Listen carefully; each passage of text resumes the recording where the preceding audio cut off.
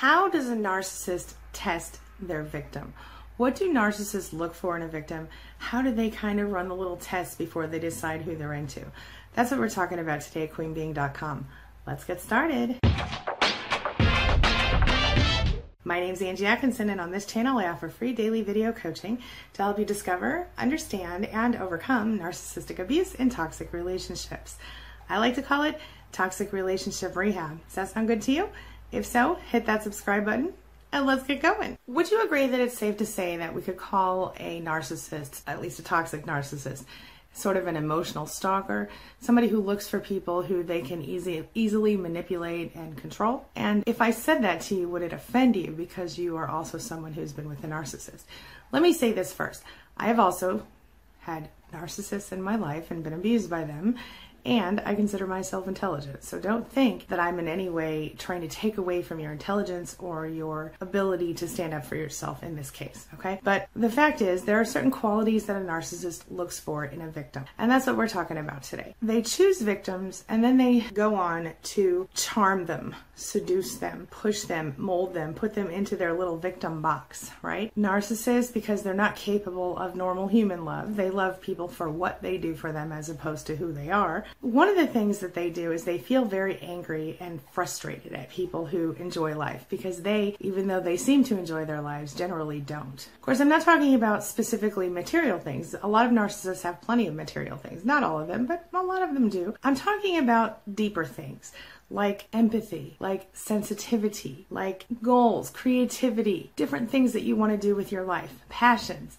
A lot of the time, narcissists will go after someone who have a strong passion or a strong fire inside of them. But as we all know, narcissists have a way of switching from the amazing, light-seeming, fun to be around person that we first met to becoming incredibly critical, very dismissive of people they claim to love. And of course, this just feeds our confusion and our self-doubt, right? So I'm going to go over a few traits that narcissists typically look for when they're dealing with finding a new victim. All right, let's just go right through, shall we? One of the first qualities a narcissist will look for in a victim is someone who might have some vulnerability, someone who has had previous experiences that were negative in the whole human field. Let me just give you an example from television, okay?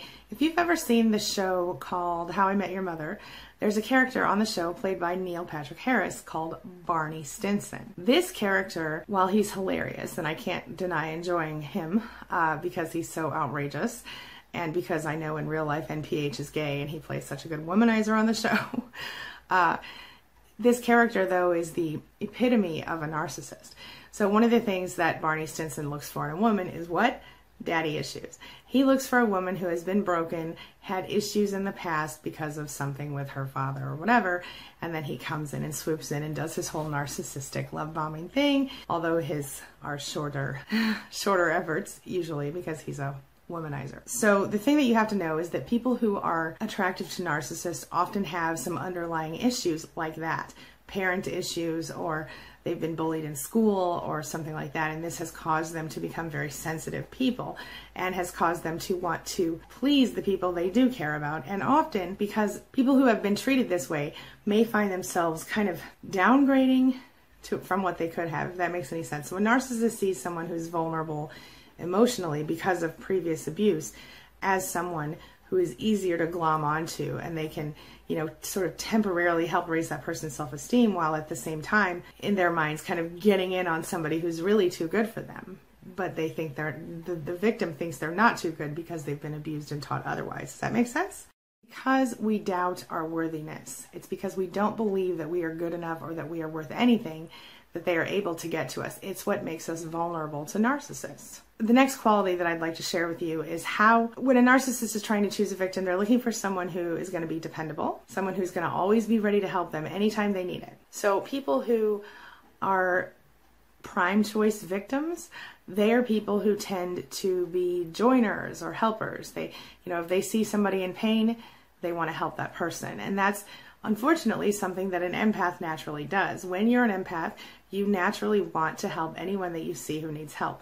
So a narcissist picks up on that. Another thing that we are that might shock you is a lot of us have a little bit of perfectionism in us. And now we might not have perfect this or perfect that, but there's something about us that is perfectionistic. And one of the most common perfectionist areas that we have as people who are attractive to narcissists are our perfectionism falls where we need to help people in a perfect way. So we might often keep kind of a low profile. We're kind of the behind the scenes people. And a lot of times we don't want to overshadow our friends and colleagues. We want to lift them up. We don't want to stand in front of them. This, of course, brings me to my next point, which is they want someone who will take personal responsibility for everything, even things they didn't do, and someone who will work really hard for them. So they're looking for someone to be responsible, hard worker, someone who will always comply with whatever assignment they get from the narcissist. So they might test you in little ways, like they might be like, oh, here's $20, go to the store and get me this, that, or the other thing. And if you go, oh, don't worry about it, I got it. Number one, you passed the little narcissist test because you're willing to spend your own money. Number two, you don't even think about the fact that they just ask you to go to the store when you just told them you worked all day and your back hurts. You know what I'm saying? So that kind of stuff. And then the last quality that I'm going to share with you today is kind of surprising, but it's true. And it is above average intelligence. Yeah, they look for the smart people. How about that? And on the same token, they look for good-looking people. Now, I know you're like, I'm not good-looking. Well, you know what? You are good-looking, and even if you don't think that you're good looking, someone does. The point is, narcissists look for very smart, intelligent, bright lights. They look for people who are very skilled, very trained, very focused. People who, have enthusiasm. People who are passionate. People who have a lot to say, a lot to do. People who other people are attracted to. Okay? Narcissists don't want to be with someone who can walk around looking freaky or scary or weird. They want to be with someone who makes them look good. And if you have high intelligence and you have, a cheery personality and blah, blah, blah, blah, blah, you're perfect for a narcissist. So I know you're sitting here and you're going, well, I'm tired all the time and I'm exhausted and I'm depressed and sad and I don't do my hair anymore or whatever. Well, that's because you're with a narcissist, honey. You have to give yourself a minute and you have to think back to what you were when you met the narcissist. They may have taken you from feeling really good about yourself to feeling really bad about yourself, but somewhere inside of you there's a person who is beautiful and bright and intelligent and smart and ready to move forward in her life or his life. And if this is you, this is why you were chosen by the narcissist. You have to remember, narcissists are always looking to feed their ego. They want attractive people. They want to get a prize or a trophy person. They have very little respect for weakness. And honestly, they have no interest in someone that just anyone could get their hands on. They want someone that they have to reach up to get. They don't want to reach forward. They don't want to reach down. They want to reach up. Do you understand what I mean? Narcissists are always looking for a better supply, even when they found someone amazing. That's not your fault. It's nothing to do with you. It's not that you're not a good supply.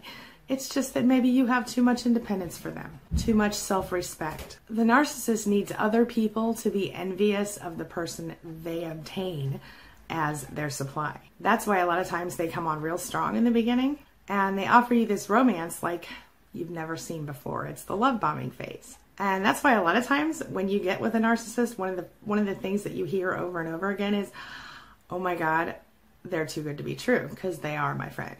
So once a narcissist picks their target, they'll stop at nothing until they get that person. The bigger the challenge, the harder they'll work. And the more they trash you, the more they tear you down, the more once they've obtained you, they're mad at you for making them work that hard if you're a hard to get type of person. Here's the biggest thing. The ultimate ego boost for a narcissist is to take someone who's independent and self-sufficient, strong, and make them completely dependent, completely controlled. Of course, if you dump the narcissist after all of that, it just makes them try harder. And every single time they convince you to take them back, it's sort of like another little notch in the little narcissist's belt. Just remember, you don't deserve it. It's not your fault. Now that you know how a narcissist tests their victim, you know what you need to do to fix it, don't you? What you need to do is have confidence. Love yourself unconditionally and accept nothing less than you deserve. If you don't know what you deserve, sit down and think about it for a while and try to figure out what your deal breakers are in a relationship. What will you accept? What will you not accept? That's the question of the day today. What are your deal breakers going to be from now on in a relationship with a person, so that you know for sure that you're not allowing yourself to be taken advantage of or abused? Share your thoughts and comments in the comments below, your thoughts and experiences in the comments below, and let's talk about it. All right? That's all I've got for you right now. Have a wonderful day. Thank you so much for being a part of my day and a part of my life. And hey, thanks for letting me be a part of yours. It really does mean a lot to me. I'll see you soon. What is dog whistling, and what does it have to do with narcissists? That's what we're talking about today at queenbeing.com. Let's get started. My name is Angie Atkinson, and on this channel I offer free daily video coaching to help you discover, understand, and overcome narcissistic abuse in toxic relationships. I like to call it toxic relationship rehab. Does that sound good to you?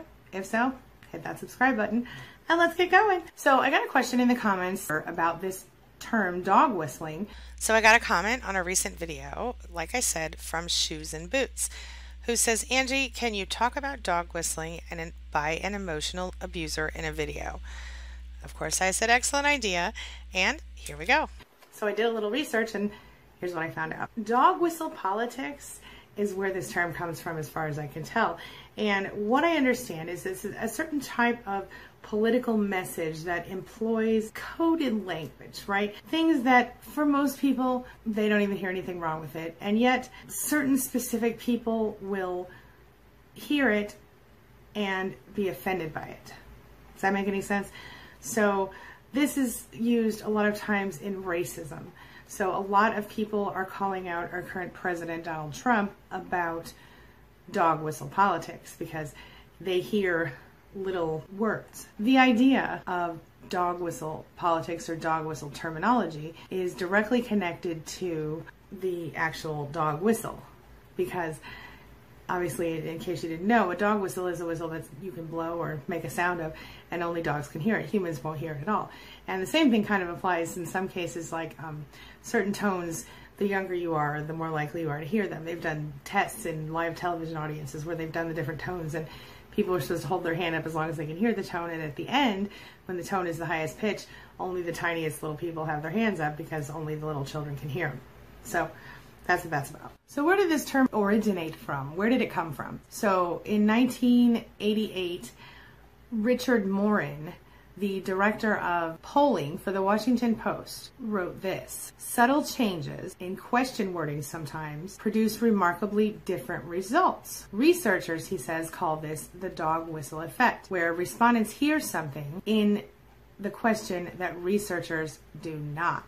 Isn't that interesting? Sapphire speculated that campaign workers were adapting the phrase from political pollsters. Another person, author Amanda Lowry, says in her book, which is called Voting for Jesus, Christianity and Politics in Australia, she wrote this in 2006. And she used an example at that time of various Australian politicians using big words that were very appealing to people, like family and values. And Christians tend to have, as according to her, additional attraction to these types of words. So this was providing a certain amount of extra oomph for the Christians in the country, resonance for them, while other people weren't quite noticing it as anything different. They weren't seeing it as the person actively going after Christians because they didn't want to turn off the non-Christian voters, you see? In the 1990s, they started using it in Australia due to the political campaigning of a guy named John Howard. The idea of dog whistling is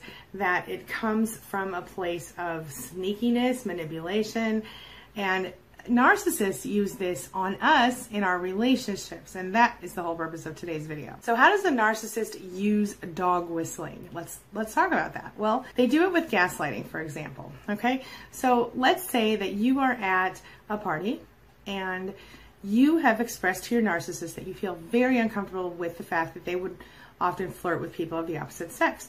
So the two of you have a deal now, and the narcissist has promised, you know what? I promise tonight I will not flirt at this party, not once with anyone, blah, blah, blah, right? Great. But the problem is that you look across the room and you notice there's your narcissist over there flirting with some hot person of the opposite sex or same sex, whatever y'all are into, and you feel upset by this and you feel like kind of devastated And as far as anyone in the room can tell, they're just being friendly and silly, but you look over and you notice that the narcissist is doing that funny thing with their mouth that nobody else knows but you is a flirtation thing, right? Or that means they find someone attractive. Or let's say the narcissist says something. Here's another example. A former client of mine told me this. Her narcissist would always use the word whore in bed, okay? Now, to him, this narcissist liked the word whore, liked to call people whores, and if he called somebody a whore, it meant that he found that person attractive.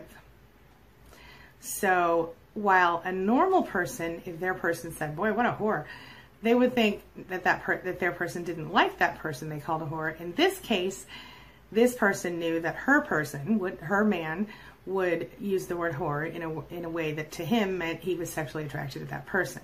So there's an example of a dog whistle. So he might have said in front of a bunch of friends, boy, that girl's a total whore. And in any other situation, the woman might be like, oh yeah, she is a whore. But in this situation, the woman cringes inside and closes down because she knows that means he thinks that woman's attractive. Do you feel me on this? Just an example. Here's another example. A friend of mine told me about how she was in a situation where her brother was constantly calling upon her to babysit his child. And every single time the brother would want, her to babysit the child, he would, a couple days before, call her up and say, hey, I've done this really nice thing for you, or I've got this lovely gift for you, or here's something that I want to give to you, just for no reason, because you're such a great sister.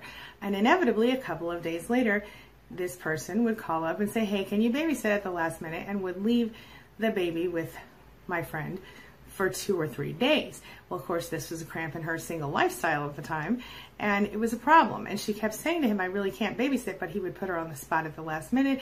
Oh my God, if you don't do it, I don't know what I'm going to do. I'm going to lose my job. Everything's terrible. So again, the gift or the little nicety that happened a couple of days before would to her be a sort of dog whistle to know that, okay, now in a couple of days, he's going to bring the kid over here and dump him on me for a few days, you see? And she would inevitably take the child and deal with it because she didn't want the child to be left hanging. But at the same time, here she was, this young single person trying to have a life, and her brother was trying to go off on mini vacations with his wife every other week. It was ridiculous. But anyway, back to the story. The other side of the dog whistle coin with narcissists. They will have certain little phrases and things that will set them off and make them feel crazy. And if you use those phrases around them, even though no one else around you will know it, you will watch the narcissist kind of change. There are people out there who will recommend that you use dog whistling against the narcissist. So, for example, most narcissists wouldn't like it if you pointed out to them how much better someone else is than them, okay? For example, let's say that you have a narcissist who feels jealous of his brother, okay? So the brother has always done better in school. The brother was the golden child. The brother's amazing and awesome. And the narcissist has, unfortunately, developed badly because of it. Okay, even though maybe they were whatever, they've turned into a narcissist, and now they're jealous of this brother. So let's say that the brother got a new promotion. Well, a dog whistle for the narcissist might be saying in front of other friends or family members, oh, aren't you happy for Bob, the brother?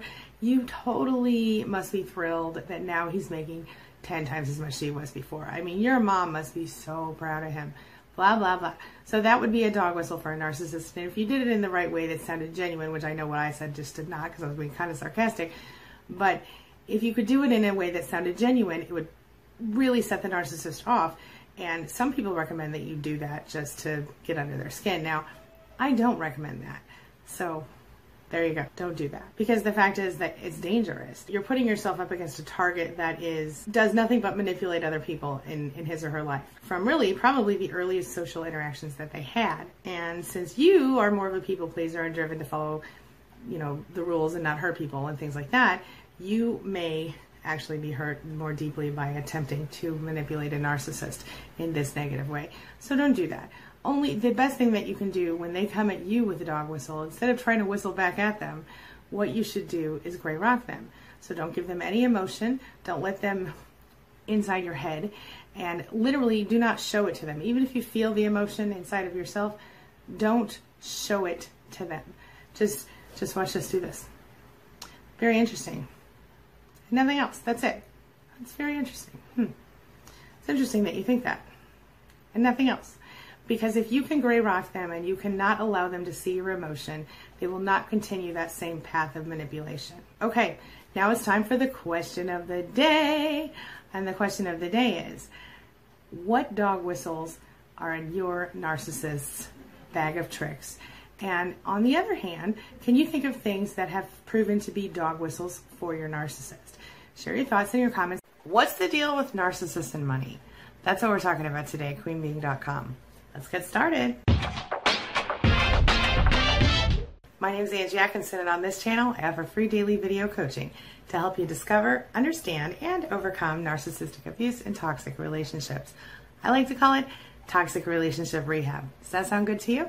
If so, hit that subscribe button and let's get going. So we all know that narcissists like to use money to control us, right? Even just a tiny bit of money can give a narcissist a big old power trip, doesn't it? It might kind of start small, little things. They take your name off the accounts, or they put the house in their name and not your name. Little things. Then it gets bigger. It can go all the way up to stealing, threats, extortion. No kidding. No kidding. There are two sides to this coin.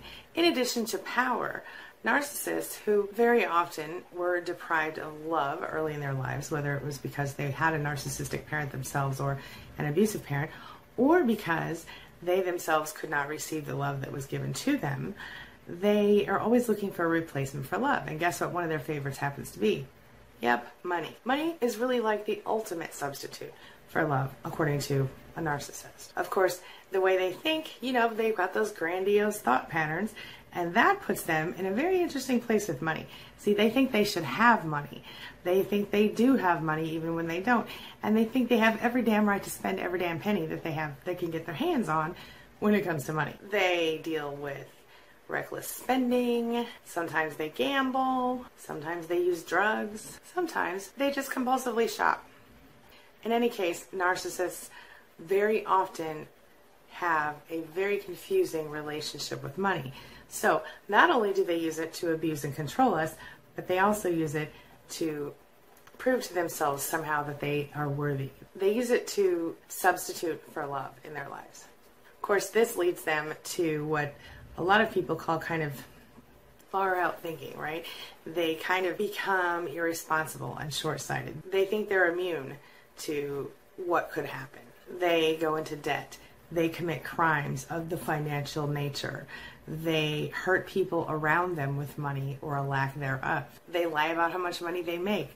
They lie about how much money you make. They lease fancy cars they can't afford just in order to appear to have more money. They are greedy, but at the same time, they're cheapskates, at least when it comes to things that you want and need. How about that? Often they live above their means. They think they only need the best things, the things that are the most expensive, and yet at the same time, they expect you to accept the very minimal, the very least, unless, of course, it's something that they could show off in public and say, look what I bought that person that I'm with.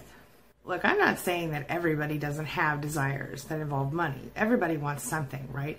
Everybody would like to have some nice clothes, a nice place to live, gourmet food, maybe, big diamonds to wear all over the place.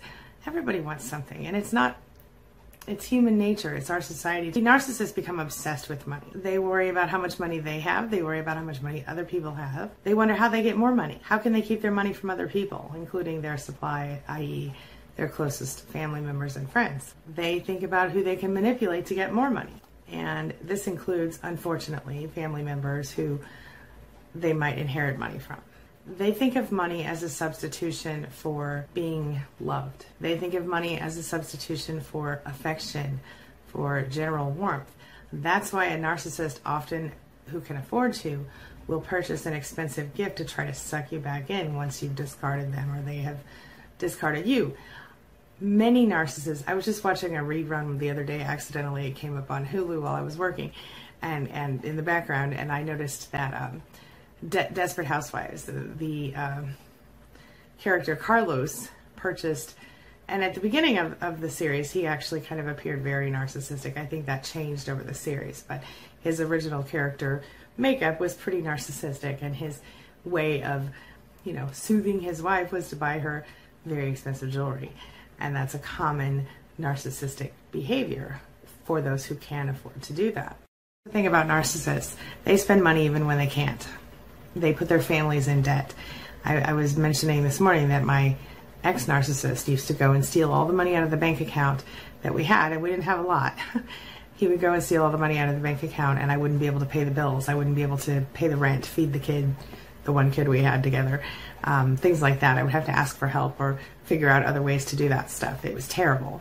And I think narcissists do things like this all the time. Of course, I was young and broke at the time, but the same type of behavior happens often, where they don't consider the family needs. They don't consider what everyone needs. They just want what they want when they want it, so they get it. The thing about a narcissist is they believe that they are entitled to have the best things even when they don't have any money at all. And so if they can't spend the money, they'll steal the things that they want. They fool themselves into thinking that, in fact, there will be money in the future. There will be money to cover it. Even if that never happens, they continue that pattern, some of them. Bottom line, they don't have a normal relationship with money. You've got your show-off narcissist, okay? And then on the opposite end of that, you've got your tightwad narcissist, the one who won't spend a single penny on anything. Still, usually these are the more covert types because they're not so concerned about external appearances.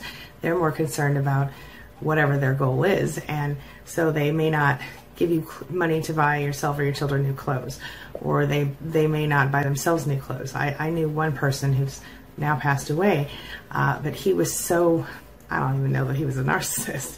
He was something though, but he was so strange that he was apparently a millionaire, but he was wearing his same holy clothes from like 1940 and living in one tiny room of his beautiful, amazing house, which he completely ignored the rest of the house. And when you went in the room, it literally looked like it was 1940 in there. It was very odd. Look, it's fine to be cheap, be frugal, whatever. I'm as cheap as they come. I'm always looking for the best deal I can find, right? But it's not okay to be pathological about it. If someone in your family needs something and you are responsible for providing the food or the clothing or the home that they need, that's your job, right? Narcissists don't see it that way. They're like, I deserve the best things and that's that. And I don't care if it means my kids don't eat that week. And I don't care if it means my wife has to figure out or my husband has to figure out how to pay the bills when I've taken all the money out of the bank account. But even those who appear generous by, for example, giving big tips, they don't do it to be nice to, like, I give big tips. I always do. And I do that because I feel like it's a little tiny way I can pay it forward. What's a few extra bucks? You know what I mean? But narcissists will do it in order to establish themselves as somebody who's more important. They won't quietly write an extra tip on the bill. They will loudly proclaim the extra tip, and they'll make a big show of handing them the $100 bill or whatever, just because it makes them seem important and wealthy. They always want to seem wealthier than they are, even a lot of times those who aren't. One of the ways narcissists abuse us is through financial abuse. They will be very generous giving us gifts, but of course then they expect us to do whatever they say without question. And if we don't, we're a horrible person. Narcissists will be all about flaunting the money, and they will even use it as a weapon against other people who are less fortunate than they. This, of course, includes you and other family members who are involved. Often, narcissists will forbid their loved ones. They will forbid their loved ones from having access to money. This is, and when I say loved ones, I mean sources of narcissistic supply, let's be honest. This is one way that they abuse us, by making us dependent on them for our food, our clothes, our home, anything that they can. They will, like my ex, steal from your family bank account sometimes and expect you to be totally fine with it and just deal with it because they deserve whatever they spent that money on. They will exploit you financially on every single level that they can. They will stop you from acquiring your own stuff. If you wanted to buy a car in your name, no way. They'll buy it in their name so they have control over the car. Sometimes they'll even, I have one client who, with her ex-narcissist, they purchased a car together. It was in her name, and he tried to take the car from her. Luckily, she didn't fall for that one. They will do things like demand that every single gift or financial anything is in their name. They won't pay you the child support they owe you, even when it's court ordered, and they'll say things like, what are you spending that money on anyway? How dare you get your nails done? I know you're spending, my child support money on your nails. That's none of their damn business what you spend your child support money on, as long as your child's taken care of. Is it? Sometimes they'll go so far as to even ask you to have power of attorney over you, which is not okay. They will open bank accounts in your name and refuse to allow you to have access. They'll make you give them your paycheck sometimes, or not allow you to have a bank account in your own name. They'll ruin your credit by putting credit cards in your name and never paying them. And of course, the reason they do this is to keep you hostage, because it makes you have to stay, because you can't go anywhere without credit, can you? They'll lie to you about how much they owe and how much you owe. They'll max out credit cards without your knowledge and not pay the bills, like I just said. By ruining your credit, they force you to stay stuck with them. They force you to not be able to go anywhere. You see where I'm going with this? Sometimes they'll prevent you from going to work. Like they'll say to you, we're in the middle of this big fight. How dare you think you're going to go to work? Isn't our relationship more important than your job? Well, of course, because if you lose your job, guess what? You're dependent and you can't go anywhere. See? As a matter of fact, one of the biggest reasons that people say they don't leave a narcissist is because of financial abuse, because they don't have access to money. It's the truth. So what are some other ways that a narcissist controls people through their finances? Well, first of all, you have to know that it's one of the most common tactics for control in a relationship with a narcissist. It's often a factor in varying degrees in these relationships. Some forms of financial abuse are subtle, like I explained to you just a moment ago, but in general, it's all about limiting their partners or people.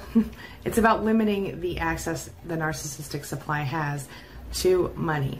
It's about hiding information about money. It's about controlling. Just like a lot of other forms of abuse, this is an intentional tactic that abusers use against you. It's all about entrapping you in a relationship. Some abusers will do this from the very first day of a relationship, believe it or not, while others wait until you try to leave before they actually start the abuse. So be aware of that. Here are a few shocking facts you might not believe about financial abuse. Number one being that it is really, I'm sure you already know, one of the very most powerful ways to keep a survivor trapped in an abusive relationship with a narcissist. It makes it really hard to stay safe when you've left someone, and it makes it a lot less likely that you're going to leave in the first place if you don't have any access to money. Like I said, surveys indicate that one of the biggest reasons people stay in abusive relationships is money, or lack thereof. Sometimes also return to abusive relationships because it's better than being homeless to them. Another study found that 98% of abusive relationships involve some kind of financial abuse. This is especially true when children are involved. And many people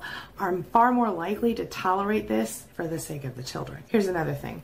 Financial abuse is not socioeconomically, educationally, or racially, not even culturally, exclusive. It literally happens all the way across the board. Just like other forms of abuse by a narcissist, like gaslighting, financial abuse begins very subtly at first. And to the victim, it might feel a whole lot like love, concern, being taken care of. Something that a lot of victims of narcissists report that they've never felt before. See how they're kind of twisting your experiences to get in there with you?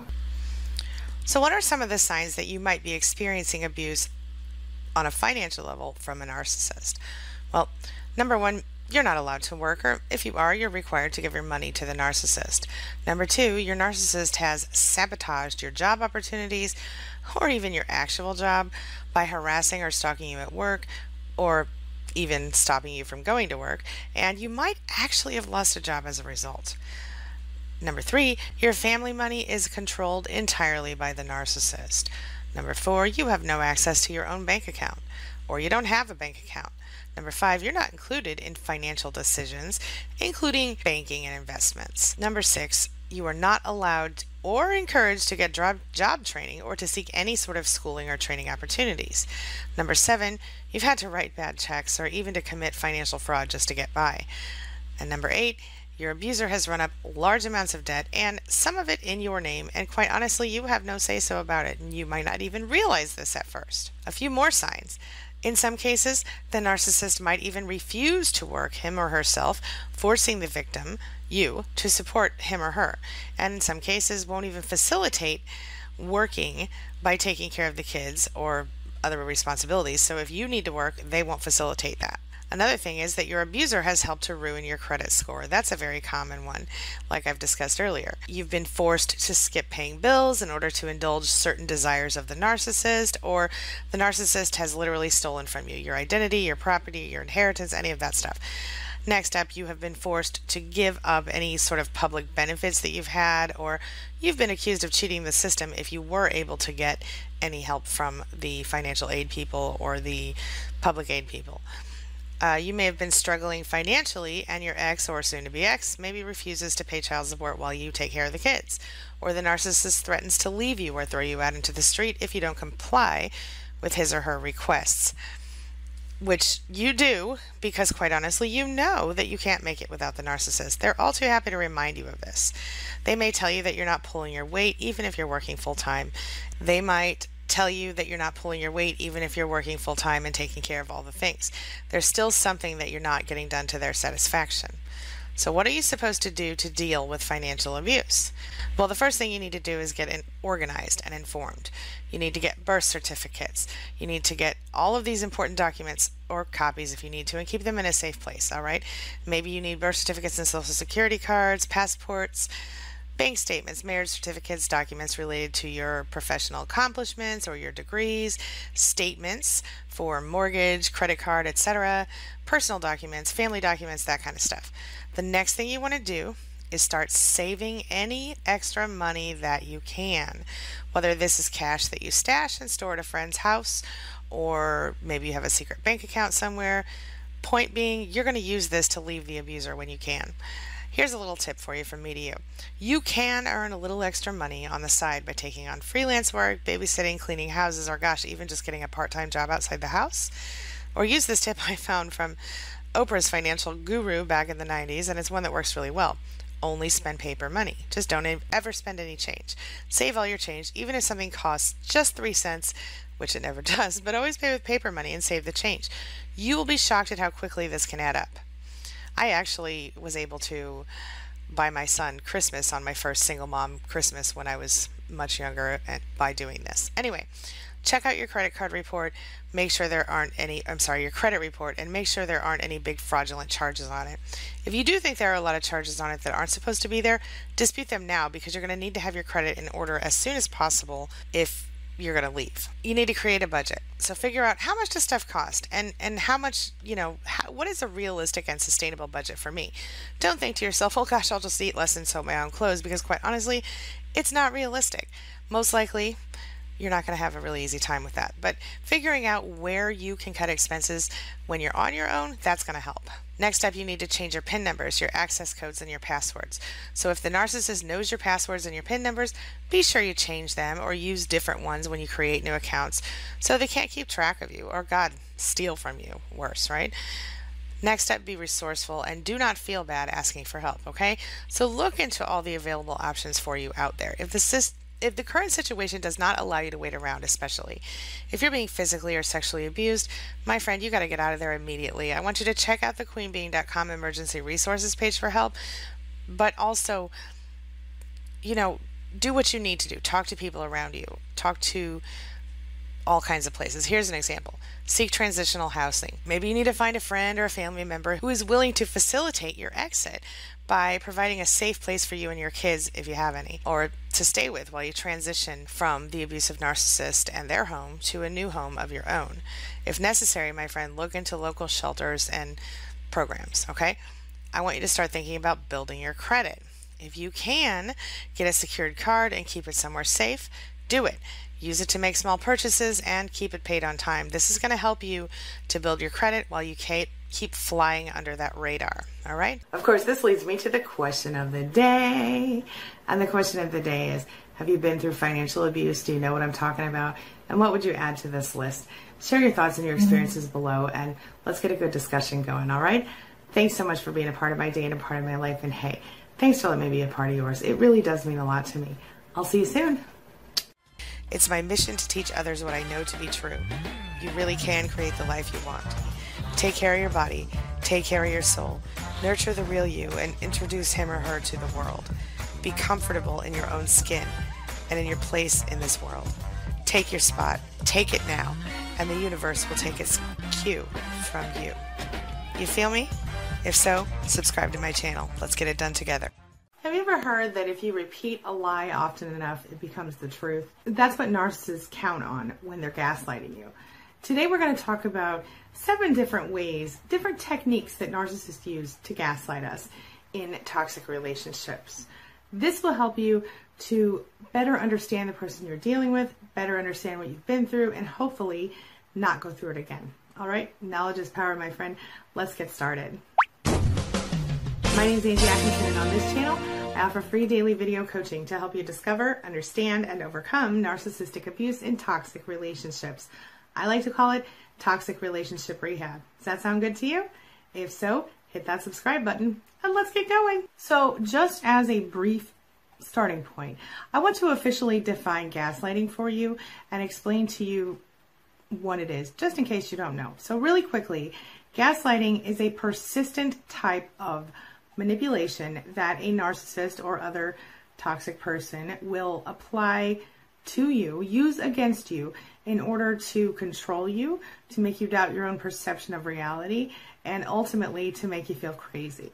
When they make you feel crazy, then they can feel in control of you, and often you'll give up the control when you reach that point because you don't know what else to do. Today we're going to talk about, like I said, 7 different tactics that commonly are used by gaslighters in relationships. We're going to start with one of the most obvious ones, the biggest, most painful one maybe, and that is to dominate you, to control you. The narcissist will behave as though you deserve nothing at all when it comes to having choices, opinions. Anytime you have a choice or an opinion to state or make, the narcissist will minimize you and attack you. They lie to you, they manipulate you, they coerce you in order to keep you in a constant state of insecurity and fear. When you live in a state of fear, you'll have almost no choice but to submit to their will, and that's exactly what they want. Because what happens is that you actually begin to doubt your own perception, like I said, of reality, and question your ability to make choices reasonably, your ability to function on a healthy, normal level. And once you start to do that, the narcissist gains control over you. Now let's move on to number 2. I'm going to call number 2 crumbs of goodness, okay?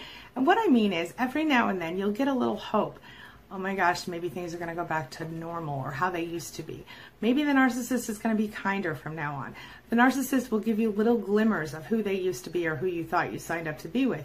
And it's just all false hope. They make you believe that maybe things are going to get better. And believe it or not, this is another form of gaslighting. They will occasionally treat you with kindness. They'll be a little gentle to you. They might even throw a compliment your way, give you a tiny taste of validation. They might even be really, really nice, and they might even show some sort of superficial remorse to you. And you'll go, oh, maybe it isn't that bad. Maybe I can make it through this. It's going to be okay, right? Not really. It is a temporary maneuvering tactic that they're using to manipulate you and control you back into submission. This one often comes up anytime you think to yourself, you know what, I'm done, I'm out of here. That's when they'll start doing this. It's similar to hoovering. You know what I'm talking about? The worst part of this one is that they often use it to further make you dependent on them. And this kind of increases the enmeshment that you have. So it's even harder to leave them when this tactic is used. And I think they know it, whether subconsciously or not. And I think that depends on where they are on the spectrum. Number 3, the narcissist will force you into a codependent relationship. I know we just talked about codependency, but this is a little different. What they do is they require you to get their approval for everything. They might do this by making it really hard on you when you don't in the beginning of the relationship. Well, how dare you make, bratwurst for dinner? I don't like bratwurst. You should have known that. And the next time, how dare you, cook a vegan meal? I need meat with my dinner. Whatever. The point is they will begin to pick at small things, and that you will become so paranoid of triggering their fear and anger that your first step is always, what do you think, narcissist? Is this okay with you? Codependent is defined by the dictionary as excessive emotional or psychological reliance on a partner. Your narcissist exploits this, constantly pulling your strings, pushing your buttons, to force you to be insecure, anxious, and worried, and not be able to function with your own thoughts and feelings. You must always obtain their opinion before you can do anything. And that's exactly what they want, because guess what it gives them? Do you know? Control. Yes. So by forming a codependent relationship with you, they keep you in a constant state of fear, constant state of vulnerability, and they constantly invalidate you. Number 4, a narcissist will wear you down. That's a technique. Sometimes they do this by depriving you of sleep, keeping you up in the middle of the night or waking you up in the middle of the night to actually abuse you. I did a whole video on that called sleep abuse. They stay on the offensive in order to constantly have you in a state of high stress, high anxiety. Your adrenaline's always going. Eventually you're exhausted. You might even say to people or to yourself all the time, oh my God, I'm so exhausted. And when you do that, you become discouraged. You become pessimistic. You resign yourself to, this is my life. You stay scared. You stay debilitated. You're always doubting yourself. Everything you think, feel, and say, you're doubting it. You start to question your own perception of reality. You start to question your own identity. You start to question the world around you and wonder, am I seeing this right or am I crazy? That's exactly what the narcissist wants. Number 5, the narcissist lies to you. And not just lies, but sometimes just exaggerates the truth to the point that you believe it because there's a kernel of truth in it. So it starts like this. They create a narrative about you. And it's like, something's wrong with you. You're not good enough. And they tell it to you over and over again. They tell it to themselves over and over again. And you begin to be in a constant state of being on the defense. For example, if they think you're a terrible housekeeper, every single time they're in the house and every single time they see anything that looks like not perfect, they'll point it out. Did you really leave that mess on the floor? God, you're such a terrible housekeeper. Did you really leave that spot on the stove? God, you're such a terrible housekeeper. Why haven't you taken out the trash yet? God, you're such a terrible housekeeper. They tell you this over and over. You're such a terrible housekeeper. And guess what? You start to think, God, I'm a terrible housekeeper. Same thing could happen to you from a narcissist at work. If you are working in a company and let's say you run a department, that makes widgets, and somebody over here from the Wingle department is like, the widget department is a complete joke. I cannot even begin to wonder, why do they pay this department? Why are you even over there? And they start to slowly tear you down, that narrative. The widget department doesn't matter. The widget department is no good. And pretty soon, you and maybe other people in the widget department are freaking out going, oh my gosh, we're sucky. Well, it's not the truth. It's just the case that the narcissist came after you because the narcissist maybe was threatened by you or whatever. It doesn't matter. It's a false narrative the narcissist gave to you, and you started to believe it because it was constantly going in your head. Same deal with, like, say, a narcissistic mother. She might, the way you put away the groceries in the house, you put the cans upside down. I told you to put the cans right side up. How come we keep going through this over and over again? You know what I'm saying? It's one thing after another. It's a constant, it's a narrative. They create a negative narrative about you, and then they begin to believe it, and they begin to ask you to believe it. And you do, because you don't know any different. Of course, this brings me to number 6. They repeat it again and again and again. So they constantly, if they find a tactic that works on you, they repeat it. If they find a narrative they like about you, even if it's a narrative that makes you look terrible, which it inevitably will be because it's a narcissist, guess what? They're going to repeat it to you over and over again. It keeps you on the defense. It keeps them on the offense. It keeps the stress levels in the relationship high and your satisfaction level non-existent. In fact, you stop caring about your satisfaction level because you're so freaking exhausted. It allows them to control and dominate you on every single level. This brings me to number 7, escalation. So when you come to them and you go, hey, listen, I know you're cheating on me. I saw you kissing another person in the street, let's say. You have irrefutable evidence. You saw it with your own eyes. There's no doubt about it. Maybe you even picked up your cell phone and took a picture of it. And you say, see, see, there you are kissing this other person. How can you deny that? Guess what? They will. They'll lie. They'll escalate the lie. They'll say, that's not me. That's just somebody who looks like me. Or they'll say, well, that's my sister, even though you've been together 20 years and you never met a sister. Or they'll say, oh, that's just somebody from work and I wasn't really kissing her. I just happened to look, it happened to look like that because I leaned over to whatever lie they want to tell you.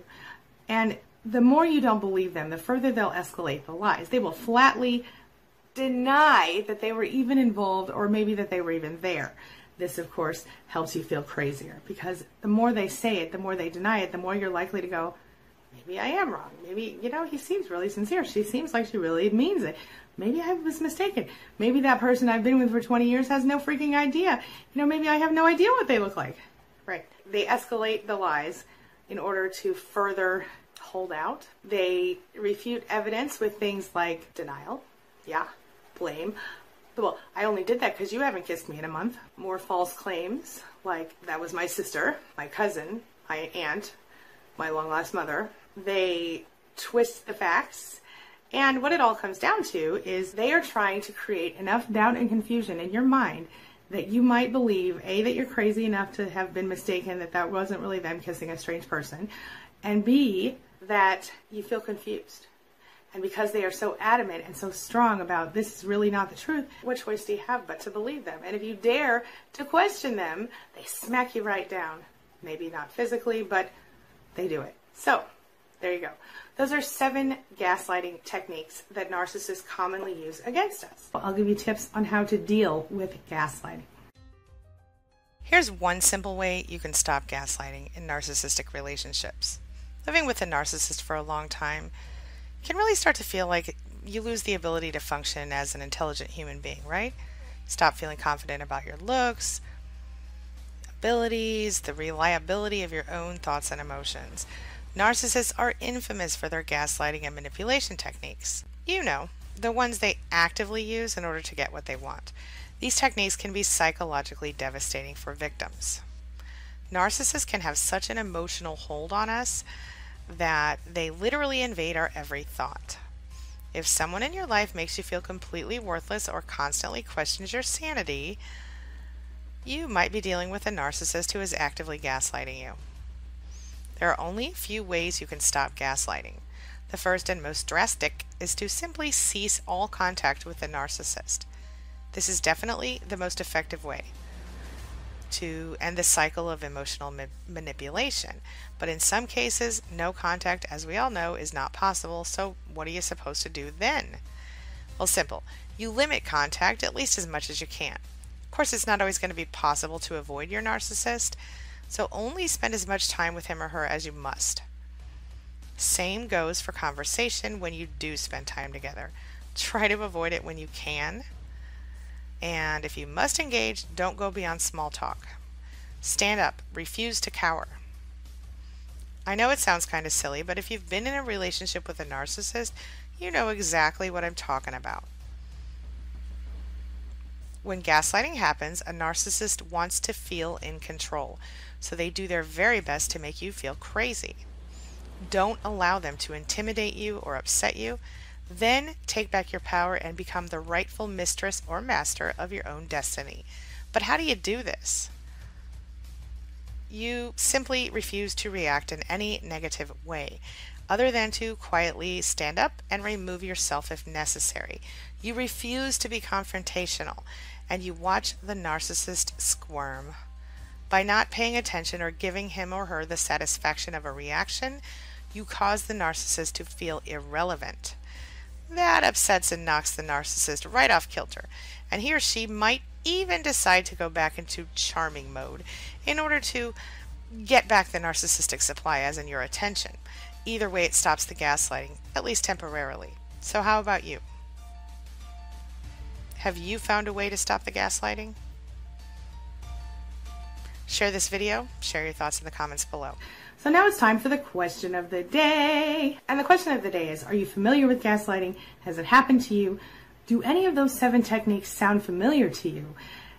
And what other techniques have been used against you? Share your thoughts, your experiences, and your ideas in the comments section below.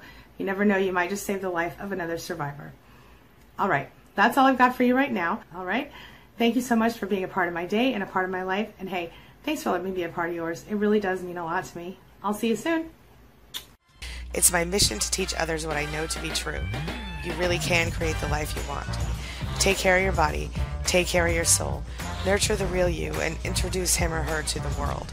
Be comfortable in your own skin and in your place in this world. Take your spot, take it now, and the universe will take its cue from you. You feel me? If so, subscribe to my channel. Let's get it done together.